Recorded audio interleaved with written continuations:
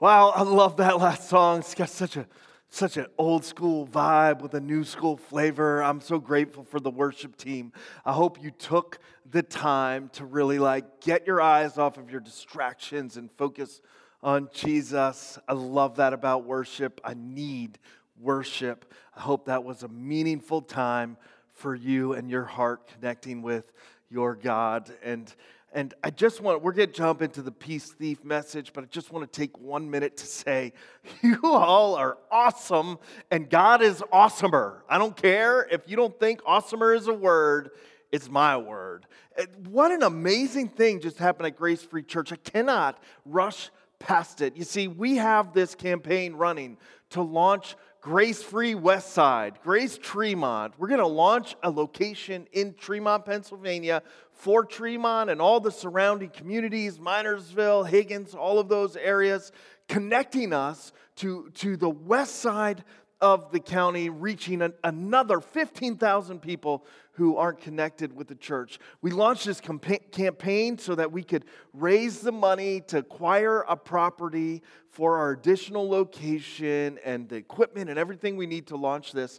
And this spring, we launched phase 1 of that, which was to raise $42,000 in 60 days. And I was sweating it from the beginning. My prayers were like, God, we need you to show up big time. I'm planning in my head that God's going to show up big time. I never doubted for a second, but I thought it'd be in the last week or the last 5 days. We're counting it down, expecting God to do something big. But He always surprises me. And we raised $42,000. God blessed us with $42,000 in 37 days. We had 23 days left in the campaign. We didn't even need. You all are amazing. There's nothing like watching God blow past our expectations, and He has used you to do that. Through your generosity to this campaign, we are going to be one church meeting in multiple services, in multiple locations, and reaching all kinds of people. The growth in 2021 of Grace Free Church is going to be epic, and it's because of you. Thank you. God is so good, and you are so amazing, and I'm so glad we're in this together. I just wanted to celebrate a minute. Let's just celebrate that a minute. Is there any question that God is doing some absolute incredible things through Grace Free Church? Is there any question that God is using you, a part of this amazing community, to do really big things? Man, I cannot wait. The best for Grace Free Church, the best for you, is yet to come, and it's going to be epic. We're jumping into this message. It's a Peace Thief message, and the title is called When It's Good, It's All Good. We're talking about the peace thief of relational conflict, something you and we all have to deal with from time to time. Let's pray and we'll get right into it.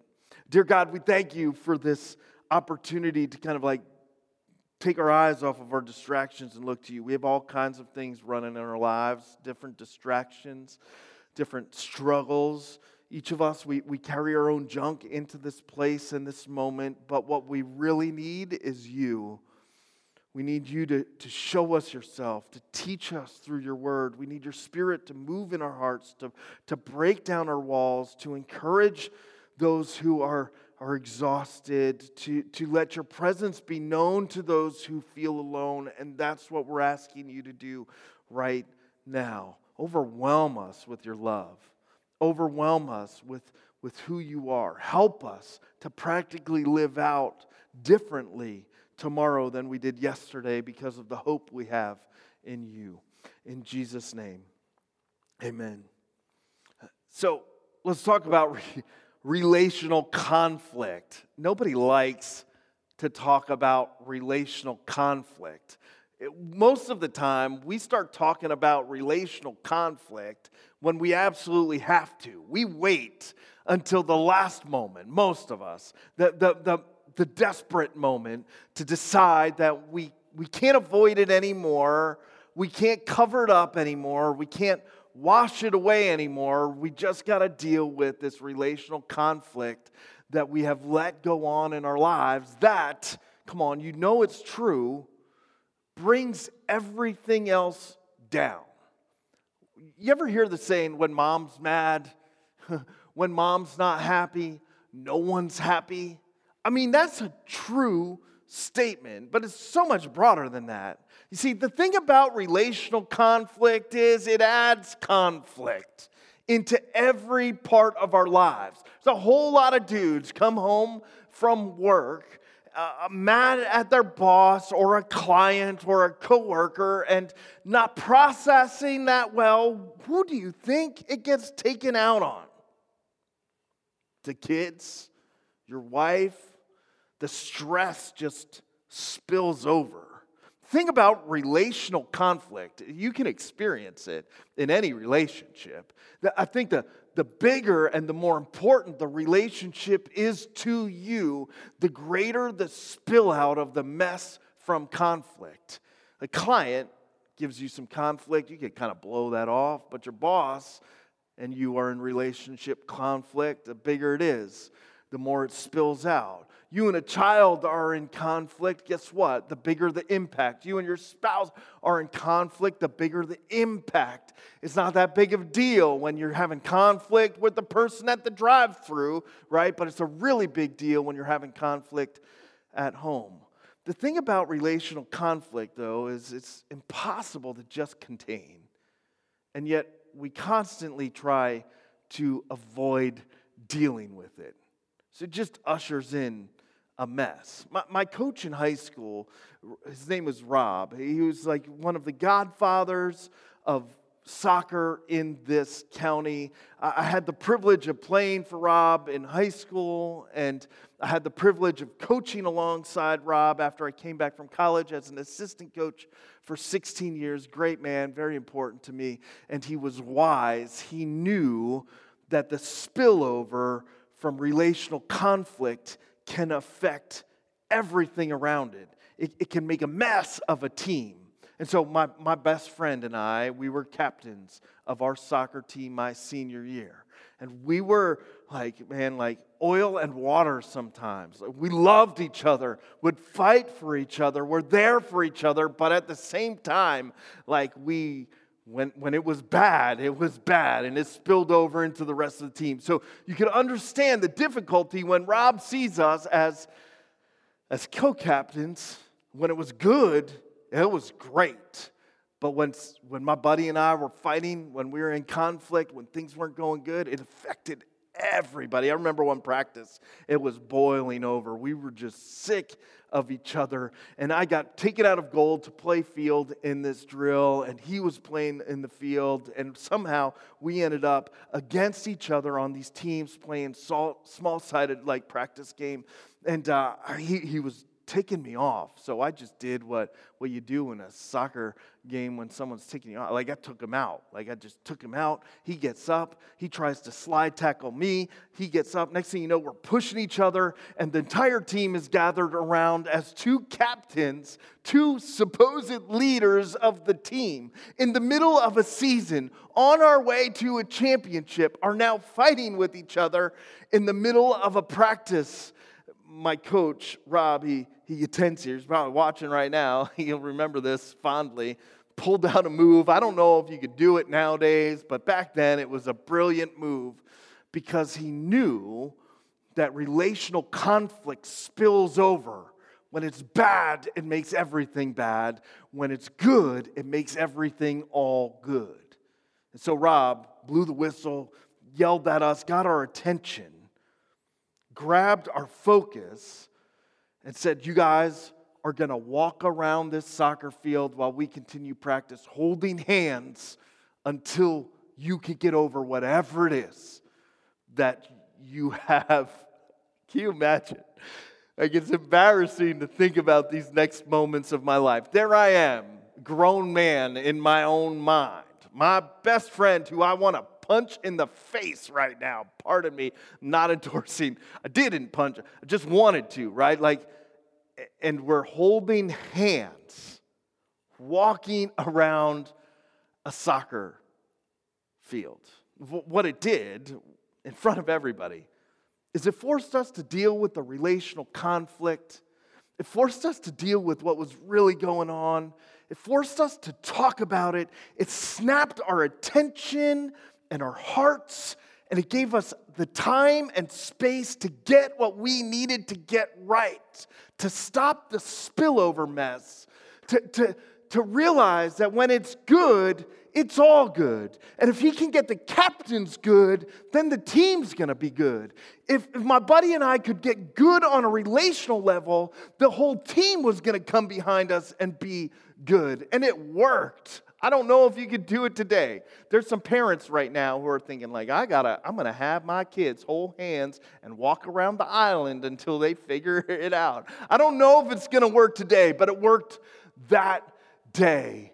It's an important lesson. When it's good, it's all good. When it's good at home, doesn't matter what circumstances you face, it's all good. When it's good at work, like the spillover stops. The thing about relational conflicts is we got to stop avoiding them.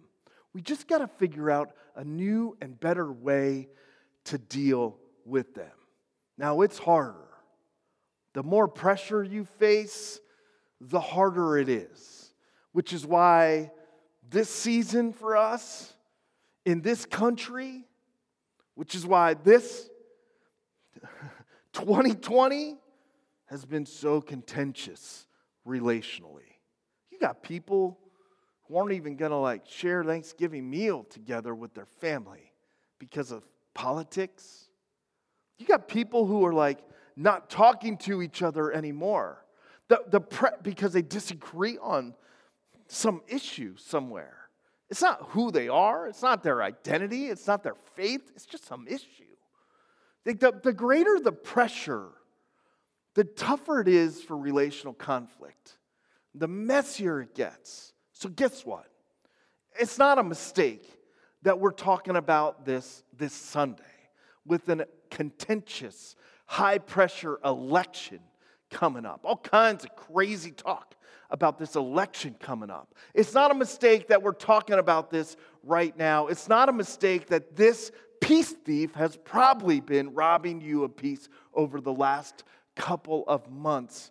Relational conflict. If you don't have it now, you're going to have it soon or in the near future. We got to know how to walk through it. I think to deal with relational conflict, it's not really a matter of relational priorities. It's a matter of relational problem priorities. You see, that's where we really struggle with getting through relational conflict. We want to talk about the things that we don't really need to talk about that aren't really going to make a difference. Somebody say, you got to get your relational problems into priority. If you're going to move from relational conflict to health, if you're going to go from it's a mess to it's all good, you got to get your relational problems into the right priorities. And your relational problems, doesn't matter who they're with. Your boss, the neighbor with the other party's political sign, you're starting a yard sign war with over political parties. Your spouse, your kids, your parents, whoever your relational conflict is with, you need to know this. In the realm of relational problem priorities, your heart, not their heart, is the first problem. I know that's trust me, it may be difficult to hear this, but it's the way to experience peace in your relationships. We got to stop looking at them and being it's their problem.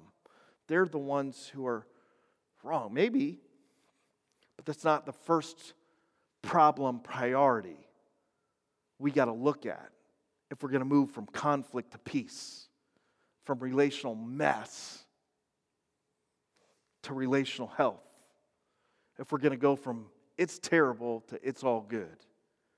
You see, the problem, it's not their problem, it's your problem. It's not something they have to fix. It's something you have to fix.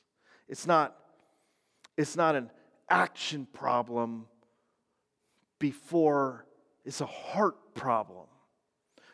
When we look at relational conflict, relational problem priorities, the first problem priority, I realize that some of you are in some terrible relationships, and there are definitely some actions that some people around you need to fix. There are definitely some ways they're treating you that are not right. But to move you from relational conflict to peace, where you can say, it's all good, the first problem priority is your heart. It's where you got to start to deal with what you're going through. And the fix for your heart, it's not a fix you can muster up on your own. It's not a fix you can get to by instilling a certain amount of will into your life. Like, I'm gonna be better. That's great. I'm glad you want to be better. But unless you fix your heart, your be better efforts are just going to end up being the same.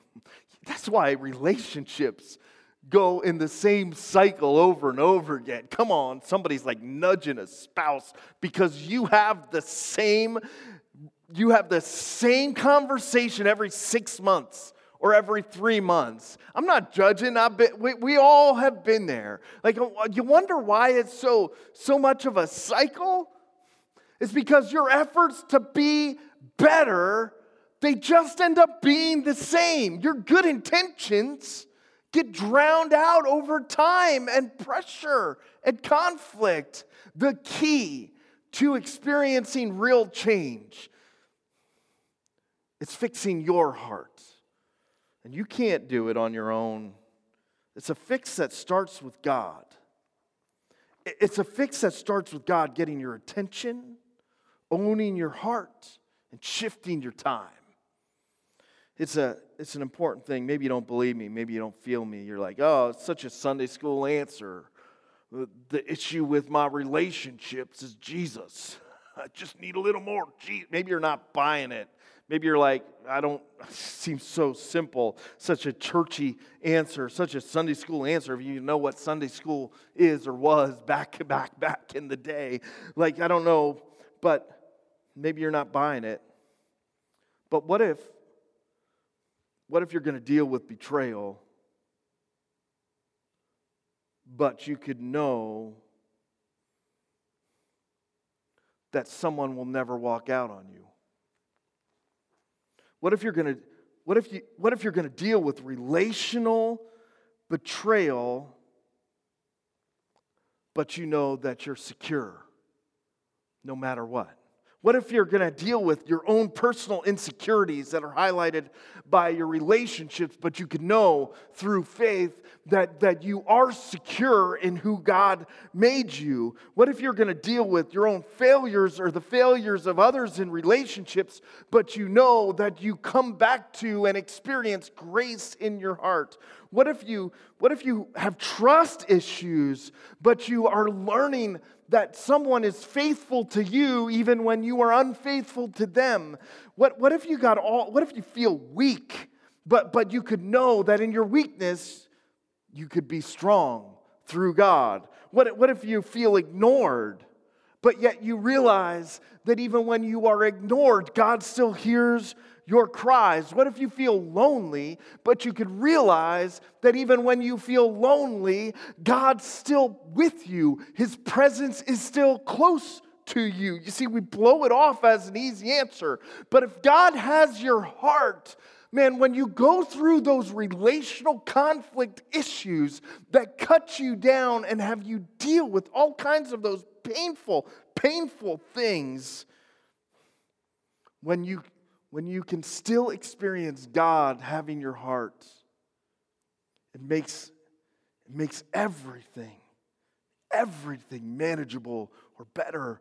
Or, man, so if you're dealing with feeling betrayed, feeling lonely, feeling insecure because of your relationships, if you're dealing with feeling ignored, if you're dealing with feeling unloved, the fix is not found in a relationship with another person.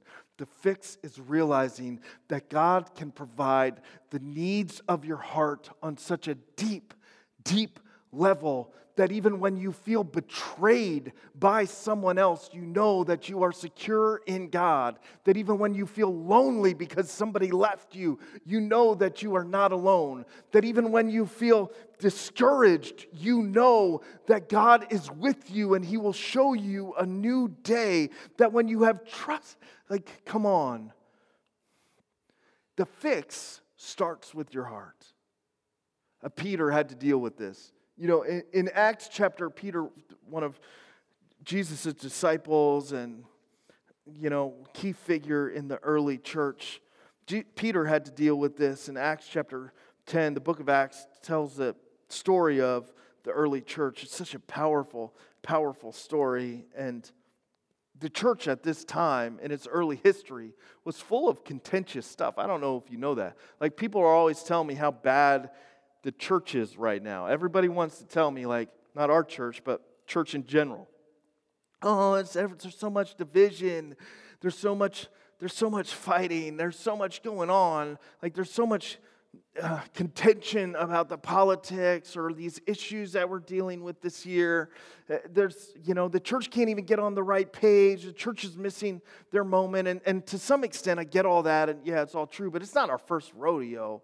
Like, do you realize that the church has been through much worse than this? It's been through much more division than this, much more. You see, it wasn't just like two parties back in this day at the early start of the church. It was all kinds. You had the Jewish part of the church. They looked down on everybody else and wouldn't be around those unclean people. You had the Gentiles who looked at the Jewish people and their arrogance and didn't want to have anything to do with them. You had the slaves and the freed slaves who were fighting with each other, all of these kinds of groups. The Samaritans, who were like a mix between the Jewish and the Gentiles and discarded by everybody. Like, people wouldn't even go in their town. Like, it was a contentious time, full of division. The church is being born out of insane amounts of division and relational conflict. Peter in Acts chapter 10, it tells a story of Peter getting this vision. Peter is a Jewish person, and Cornelius is a Gentile person, part of the Roman guard, but a guy who loved God and was following God, and the Gentiles were yet to be even included in the church, even though Jesus had ministered to the Gentiles and gone to the Gentiles already. And Cornelius is praying one day, and in his prayers, God speaks to him and says, you need to go send for this guy named Peter, the disciple Peter. At the same time, Peter, he's like up on the roof, going up there to pray, and he's hungry, and he's praying while the meal's getting ready and waiting for that, and he has a vision that God lays on him, where God's sending him down all of these animals and all of these things that were unclean to his culture. They're saying, eat these. And Peter's like, I'll never eat those. I've never eaten anything unclean. And God says, don't call something unclean that I have called clean. Like, Peter gets up and he's like, whoa, that was intense. I don't know, I'll unpack that later. Next thing you know, there's a knock on the door. These Gentiles are there. They're like, hey, Cornelius is calling for you. You need to go see him. God tells him, like, go see him. Peter gets up and he goes to this house and he gets there and he walks in. Peter enters the house, it says in verse 25. And listen to his first words as he gets in there. They're found in 27 of chapter 10 in Acts. He says, he goes inside and there's a large gathering of people, Gentiles. I wonder if he paused outside the door. It was unclean for him in his mind and his past experience for him to step into the house of a Gentile. He had probably never done it. I mean, talk about issues. He goes in and he says, you are well aware that it is against our law for a Jew to associate or visit with a Gentile. What kind of jacked up law is that? Even more so, what kind of jacked up welcome speech? Not like, hi, good to see you. Let's get to know each other. Like, what's going on here? I'm not quite sure why I'm here. Like, he leads with, I shouldn't even be here. I didn't want to come. Like, it gets worse. He says, But God had shown me that I should not call anyone impure or unclean. Like, oh, I would have called you unclean like 5 minutes ago, but God told me not to. Like, I think you're unclean and impure, but God told me not to say that out loud. What kind of speech is this? So when I was sent for, I came without raising any objection, even though, you read between the lines, even though I wanted to. May I ask why you sent for me? Cornelius tells this, why he sent for him, that he's praying and what God was telling him. And then Peter goes on to preach the gospel to him. And at the end of the gospel, God pours out his Holy Spirit in front of Peter onto this group of Gentiles in this room. And Peter's mind is blown because he is watching God move in what he thinks is an unclean people. He's watching God follow his words with action, letting his presence be known in this place that Peter didn't think his presence would be known in. You're looking at some relationships, and maybe you think, God can't be in this because they're a Democrat or a Republican. or God can't fix this marriage because look at this mess we've made it into. Like, it's such a heaping pile of garbage. Like, it's such a mess. Why? God can't fix it. But if God can get your attention, like he got Peter's attention, if he has your heart, like he had Peter's broken and bitter and jacked up heart, and if you let God shift your time, first to him and then to others, he can move any relationship from conflict to peace, from its mess to it's all good. See, what it took for Peter, the problem wasn't Cornelius's, it wasn't the Gentiles, it wasn't the other people, it wasn't that they were unclean or different. The problem was in Peter's heart. And what God did was he touched Peter's heart and told him, like, you think they're different, you think they're gone, you think they're unclean, but they're made in my image. You better go over there and spend some time with your soon-to-be brother and sisters. It's an amazing thing that makes me ask, where's my attention? If my attention's all on politics, like, no wonder. If my attention is just absorbed by whatever news funnel I want to get sucked into, no wonder there's so much relational conflict in my life.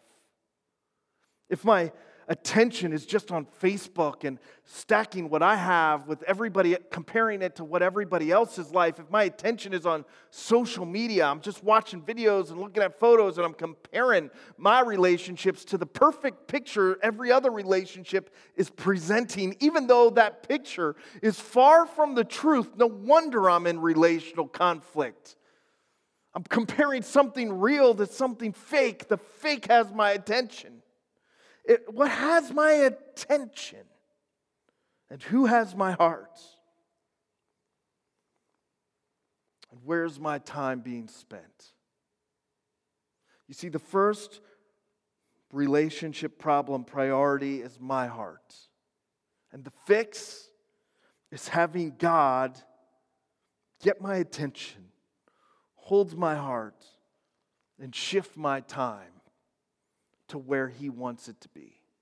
If you don't know where he wants it to be, it was with him first.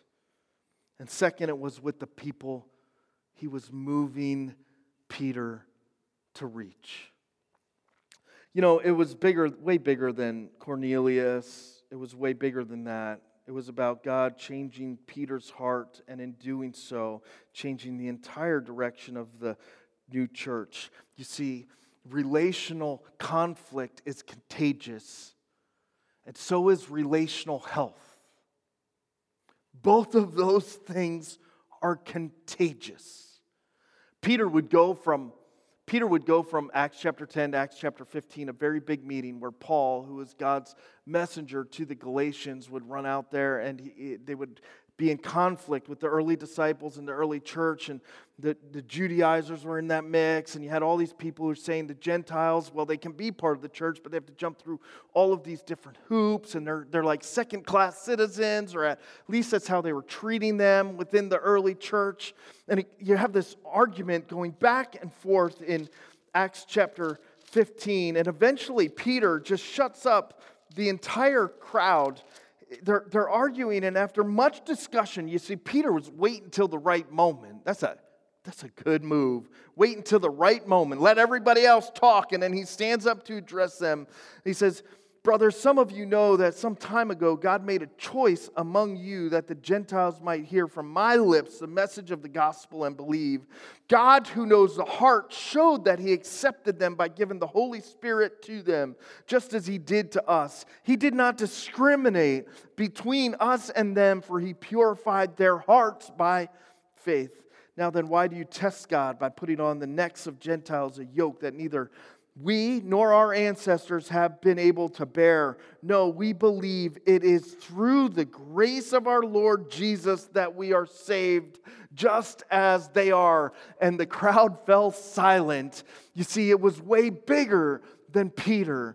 Relational conflict is contagious, but so is relational health. Peter, having his heart fixed right, spilled over and changed the entire course of the early church. And out of great division came great unity.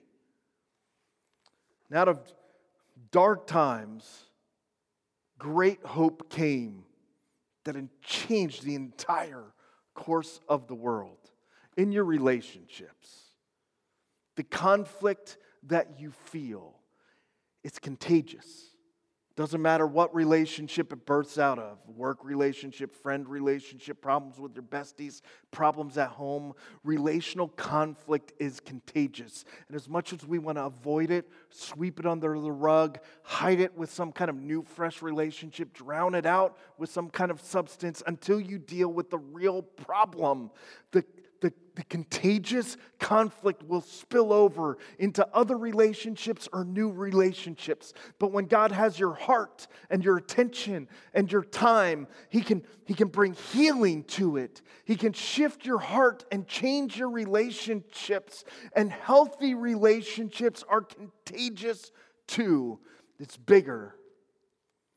It's bigger than the issue you're in right now. God will use bringing relational conflict to relational health to change the entire future of your life and relationships. It's contagious. There's practical help that gets busted out throughout the rest of the New Testament. I just want to highlight one verse before we leave, because I think this is really practical. Take some notes, pull your pen out. Like this week, no matter what happens in the election coming up, no matter what happens at Thanksgiving dinner, no matter what happens with the rest of this pandemic, like this is really important for us to remember as God's people. We have a lot of different people that are in God's family. You may not like it, but there's people that vote way differently than you that are still a Christian. Don't you dare question somebody's salvation because they see an issue different than you. I know there's big foundational issues, and some of them you think are way unclean. Just like Peter thought the Gentiles were way unclean. I'm not going to that house. But don't ever call something unclean that God has called clean. And those people who are voting way differently than you, they're image bearers of God. Doesn't matter whether you like it or not. And we do not get to question someone's salvation or the legitimacy of their relationship with God over issues. Romans 14. Anyway, here's a verse I think is really important and practical. In a church, by the way, that's full of diversity and division, just like 1 Corinthians, 2 Corinthians church, right? We got different people. They sit next to you. You all worship together, the same King. You have the same Jesus who saved you, and you have very different stances on a lot of issues, and it's okay. Here's practical help that Paul wrote to the church in Corinth to help them deal with their difficulties. He ends the chapter 13 by saying this, "Finally, brothers and sisters, rejoice." He says that in the midst of conflict. He says that over and over again in Scripture in the midst of very difficult circumstances. Check out the whole book of Philippians. That's what it's all about. Rejoice. You have reason to rejoice. Doesn't matter if the election goes your way or not. You have reason to rejoice because of Christ. You see, Paul's reason to rejoice was always rooted. His joy was always based in a relationship that was right, his relationship with God. When your relationship with God is good, it's all good. But then he gives them some practical help. Strive for full restoration. Encourage one another. Be of one mind and live in peace, and the God of love and peace will be with you. You want to experience the God of peace in your life? You want to taste His presence like it's palpable? You want to be experiencing His love and peace? Here's 4 things. The goal is not winning. The goal is not even agreement. The goal is full restoration with others.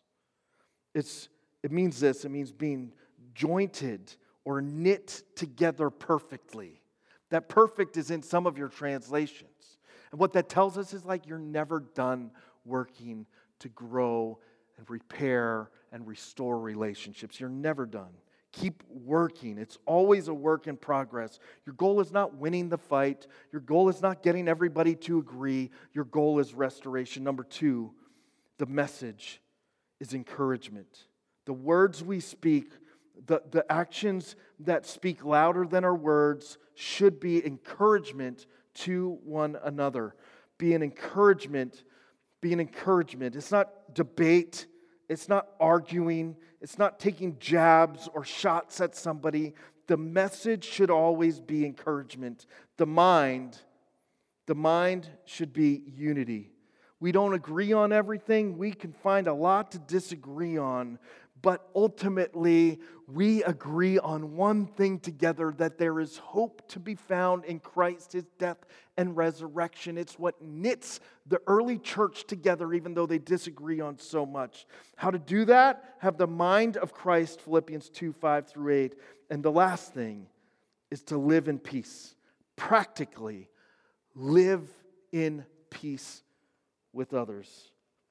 And the presence of God, His love and His peace will permeate your relationships. And when it's good, it'll be all good. Let's pray.